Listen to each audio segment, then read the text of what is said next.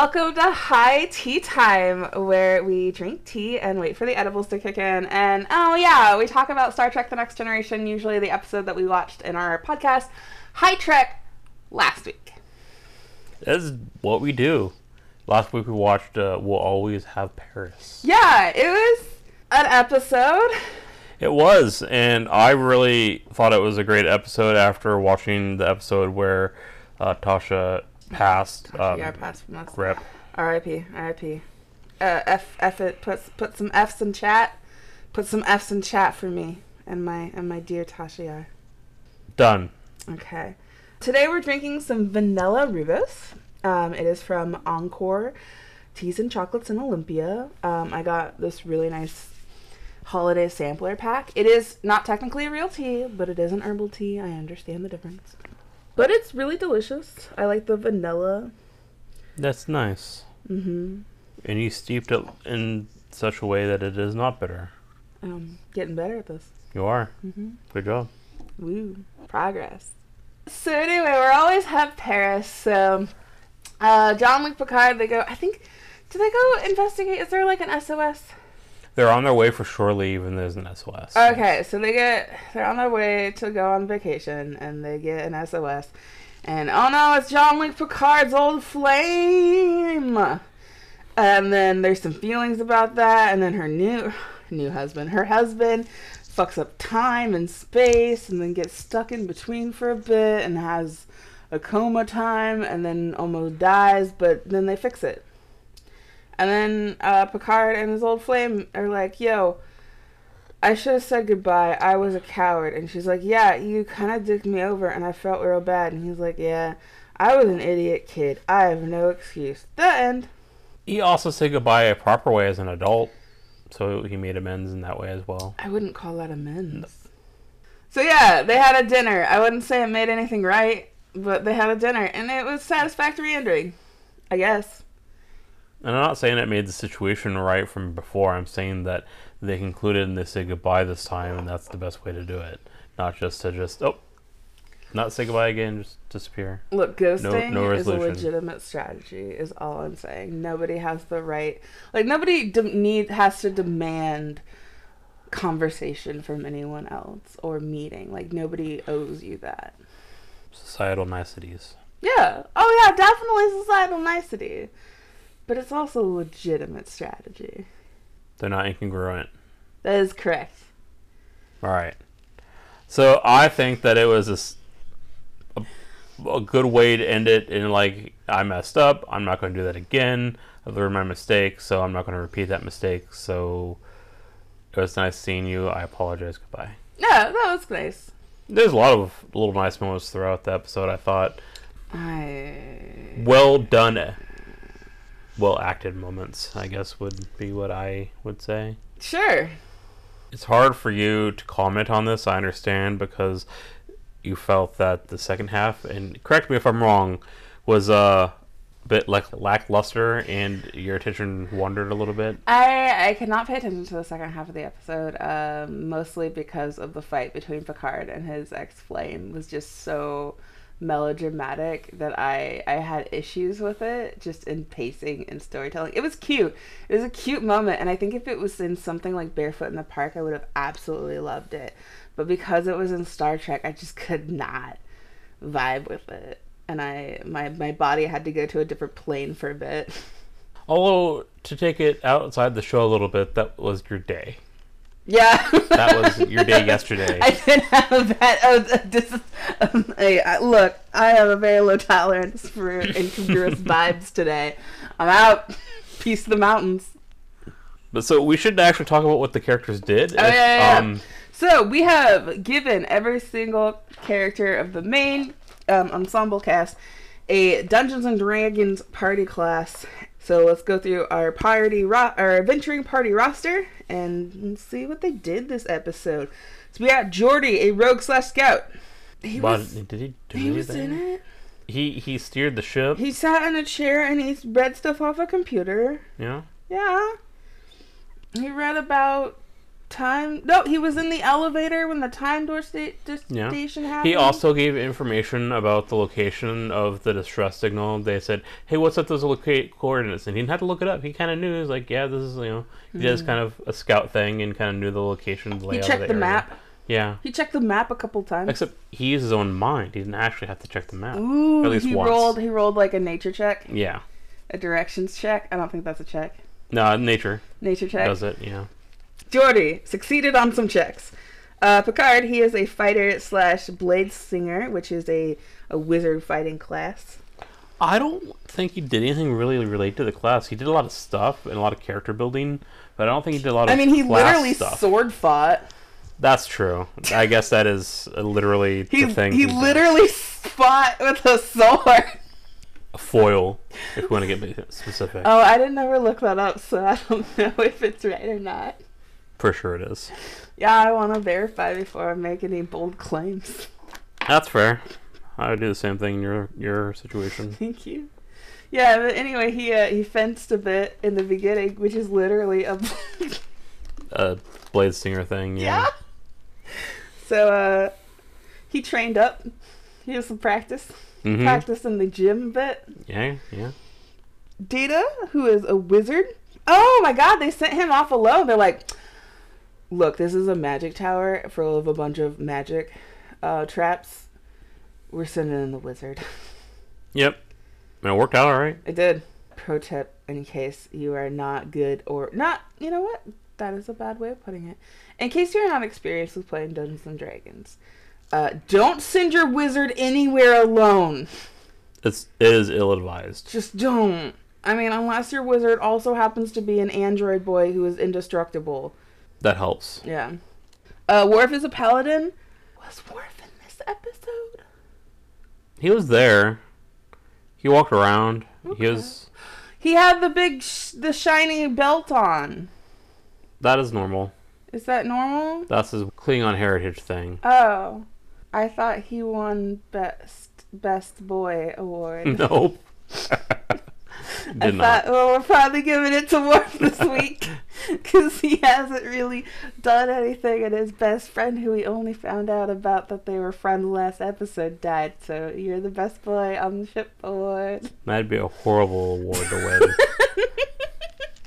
Hey, we all just think you need some extra support this week. Here's a golden sash. That's how that works, I'm sure.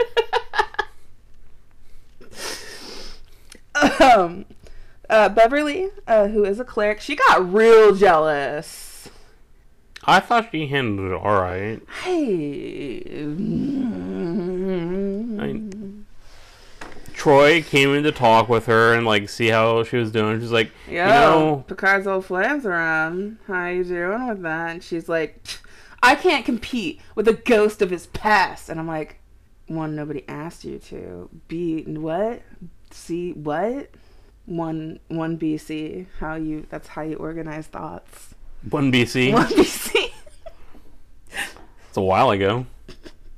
Anyway. Update our system. Was that not what happened in that scene? That is an interpretation. Mm-hmm. I thought it wasn't as nuanced as I could have gotten. No, I just thought it wasn't as garishly overdramatic.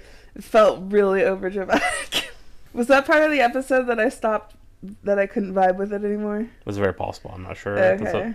You would be the one to answer that question. I don't remember if it was part of the first part or the second part of the episode. I can't recall either. Second part of the episode, unfortunately, I was in Discord with the episode. Yeah. Your reading is not incorrect, and I can see that. I just gave it a little bit more leeway. It's so funny because, like, when it comes to, like, media, I never give anyone the benefit of the doubt. But when it comes to, like, real life people, I'm just like, yeah, people have bad days all the time. And I'm just like, yeah, have all the benefit of the doubt. But, like, when it comes to media, I'm like, no, you're not allowed to have a bad day at work. I kind of took it like she was taking into the perspective, and this is probably me superimposing my own perspective, that this is between him and her. They have to sort it out. This is his thing, and whatever we may have or not have doesn't matter right now. It'll be sorted out, and it's not my business. So I don't want to talk about it. Yeah, I guess. That's how I took it. It just seems like she was really minding her nose in someone else's business. Beverly? Yeah. She didn't want to talk about it at all. It was Deanna that came in, brought up the subject. Deanna came and looked in on her and see if she was okay because she knows there's a tension so weird because between. usually when I say like, you know, I just don't want to talk about it, I just use those words and then I'm done. She kind of did say that. Oh, I guess I'm not on a TV show though. Yeah. Okay. That leads us to Deanna Troi, the Bard. Oh my God, she's sense emotions Everywhere. That was like, it was just stuck on. Like she had an amulet that just like gave her detect emotions at all times, and she just walked around being like, "You seem emotional right now. You also seem emotional right now. There's just emotions everywhere. Everyone's having so many emotions." I thought she was just listening to people. Oh, That's what empaths do. she is an empath. She just had her empath trait stuck on. It's Yeah, just usually always she on. doesn't do that. Usually Yeah. she just only has them on at certain She was times. a chatty Cathy that episode. She was a fucking chatty Cathy. She was just like, "Look, I saw the way that you looked at that empty soda bottle, and I think I can go get you a new soda if that makes you really uncomfortable." And it's like, I was just slightly disappointed that I drank all my soda already, and I thought I had a sip left. That's fine. I'll get over it. Sounds like a conversation you'd have with me. Yeah. Deanna Troi. Yeah. I really hope that this isn't the beginning of them like kind of ignoring Deanna Troi and the Bard position in the party, because it's starting to feel like they're just using her character as kind of like a write-off. Like, oh, we need a way for the plot to continue. Deanna Troi talk about feelings. They'll cycle in and out probably. Ugh, that sounds terrible. I mean, it's 7 seasons. There's only so much you can do. Be good all the time. There's only so many things you can do before it gets repetitive. I think they keep it entertaining enough, but they do use that. Oh, that's unfortunate. Yeah. So we have Wesley Crusher, who is a sorcerer, who I think was at class. Yeah, I think it was a class. He was at class. Like, he was there, I think, but... Was it spring break? It was on the way to spring break. Oh, hey! Yeah! Nice. And then that rounds up our party with Raker, who is a swashbuckler. That is a kind of roguish, piratey Robin Hood character. Mm-hmm. He kind of took a back seat, I think. Because he was present and there was discussions, but he didn't... He was in the... Okay, yeah. He was in the elevator and he was in the dock, and he had a lot of conversations with Picard about stuff. So... Yeah, he was very supportive role, and he didn't really do anything like to his class. He was there. Yep. He was counsel. Yeah, it was a really big Picard episode, so... Mm-hmm. And we've had Riker episodes, so it's fair. We have. Yeah, no, I mean, I feel like it was a good Picard episode, but like I feel like all it really did was he is a lonely, complex man who chooses duty over love, and we already kind of knew that about him. Yeah, but this was the confronting that, and actually there some cracks in his armor, and you guys see the upper. So he knows that he regrets that decision. Is what the show is trying to say. I don't know if regret is the right word, but that it wasn't a clear cut. Like, it's always my career. Okay. It's like there's like he did things he could have had both. Yeah, it's like because at one point he's like the choices I was making, neither of them were probably the right choice. Okay. And he kind of said something similar to that. And so it wasn't binary, and there's a lot of growth discussion there. Okay, it was just like, look, I made the best decision with what I had at the moment, but I realized that it wasn't the only decision. It wasn't an either or, and I really felt like it was an either or. Yeah. And that was wrong with me. Yeah. Oh, that's really cool. I like that. That's good character growth. Well, hopefully when you I back missed it because I couldn't vibe. You couldn't vibe. I couldn't vibe, and I was just like, and my brain just kept screaming, and I had to disassociate. I think it's fair. It was a little corny. It was too corny. I mean, it was the 80s. It was too bad. I could not. But it sounds like it was a nice episode for anyone who could sit through the whole thing. I thought so. Yeah. So, what is our next episode? Conspiracy. It is the second to last episode of God, we're so the close. first season. We're so close to the end of the first season. After diverting us to a secret meeting with an old friend and some Starfleet's finest commanders, Captain Picard finds the USS Horatio destroyed. Oh no. I don't remember this episode. That's okay. It's important to the season, but not too important to the series. Oh. It feels like it's going to be the season ender, but it's not. Okay. So, yeah. Well, I look forward to it. Let's see what our tea leaves say this episode's gonna be. Oh, mine looks like a really cute Halloween ghost. Like one of those really, really squishy guys. This is gonna be cutely spooky. I have a messed up looking quest giver with a little quest mark over his head. What does that mean? They're going to go on a quest. They're gonna go on a spooky cute quest. Well, join us next week to see if Conspiracy is a spooky cute quest. Thanks, guys. Have a great time. Bye.